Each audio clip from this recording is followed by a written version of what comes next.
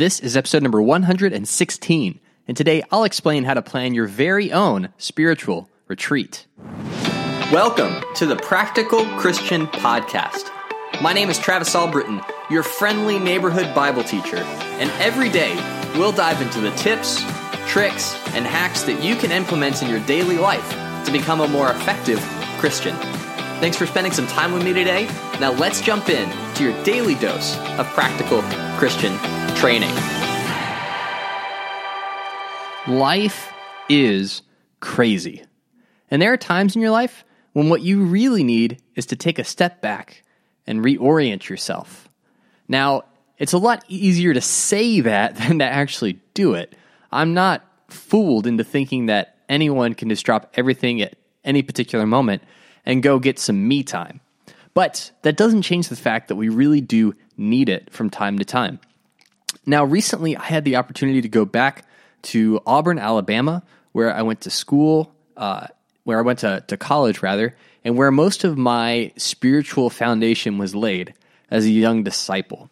I was going there to take part in a triathlon, and so I figured why not make a weekend of it, see some people that I haven't seen in a while, and just spend some time with God in the places where I used to go and where I had made so many memories.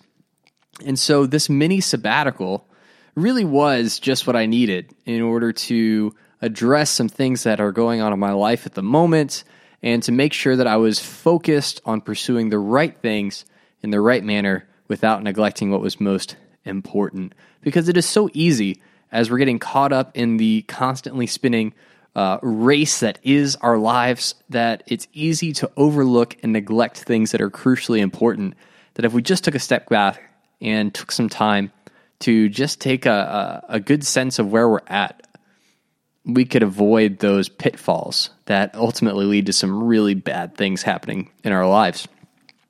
And so what I want to do is lay out how you can go on a spiritual retreat or a mini sabbatical.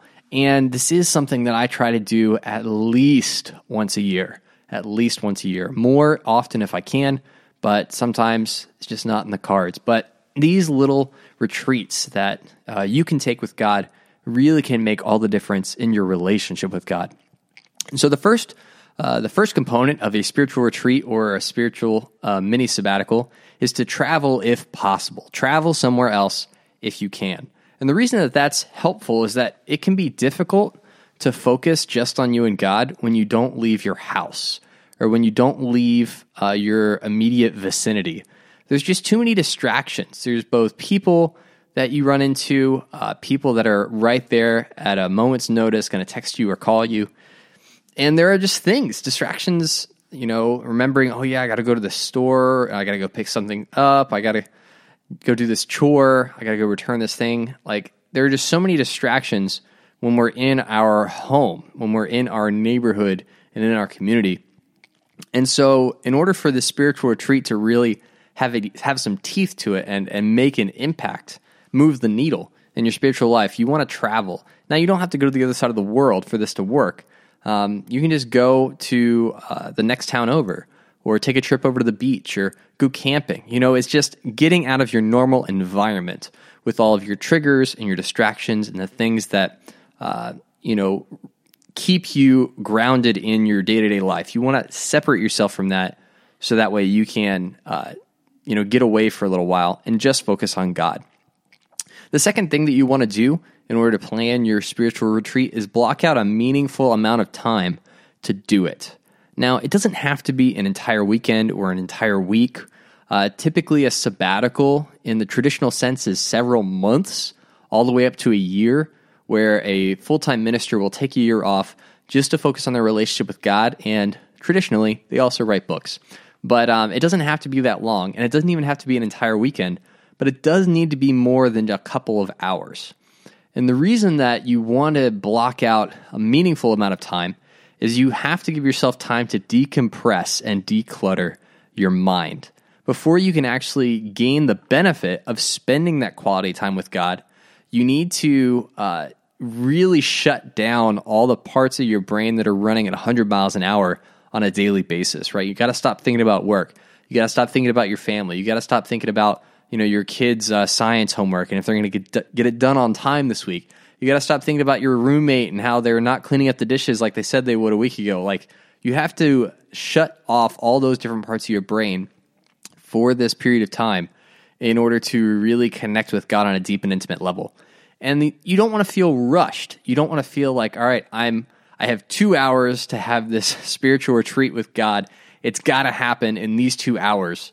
It's just not going to work. It's not going to have the end result that you want, all right? So block out a meaningful amount of time when you're planning your spiritual retreat. I would say at least 6 hours. The third thing you want to do is have a goal.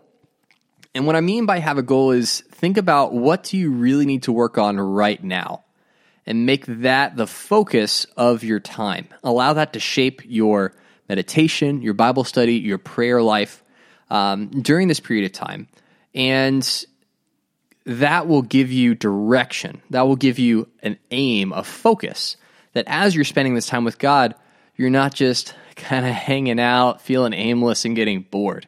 Right? So for example, when I went to Auburn, my focus was that I wanted to be better about staying in the moment, about not forgetting to appreciate everything that God is doing in my life. I can default into thinking about the future, about thinking where I'm going, things that I want to improve, things that I wish were different, and I can miss so many blessings that God is giving me and putting in my life in the moment.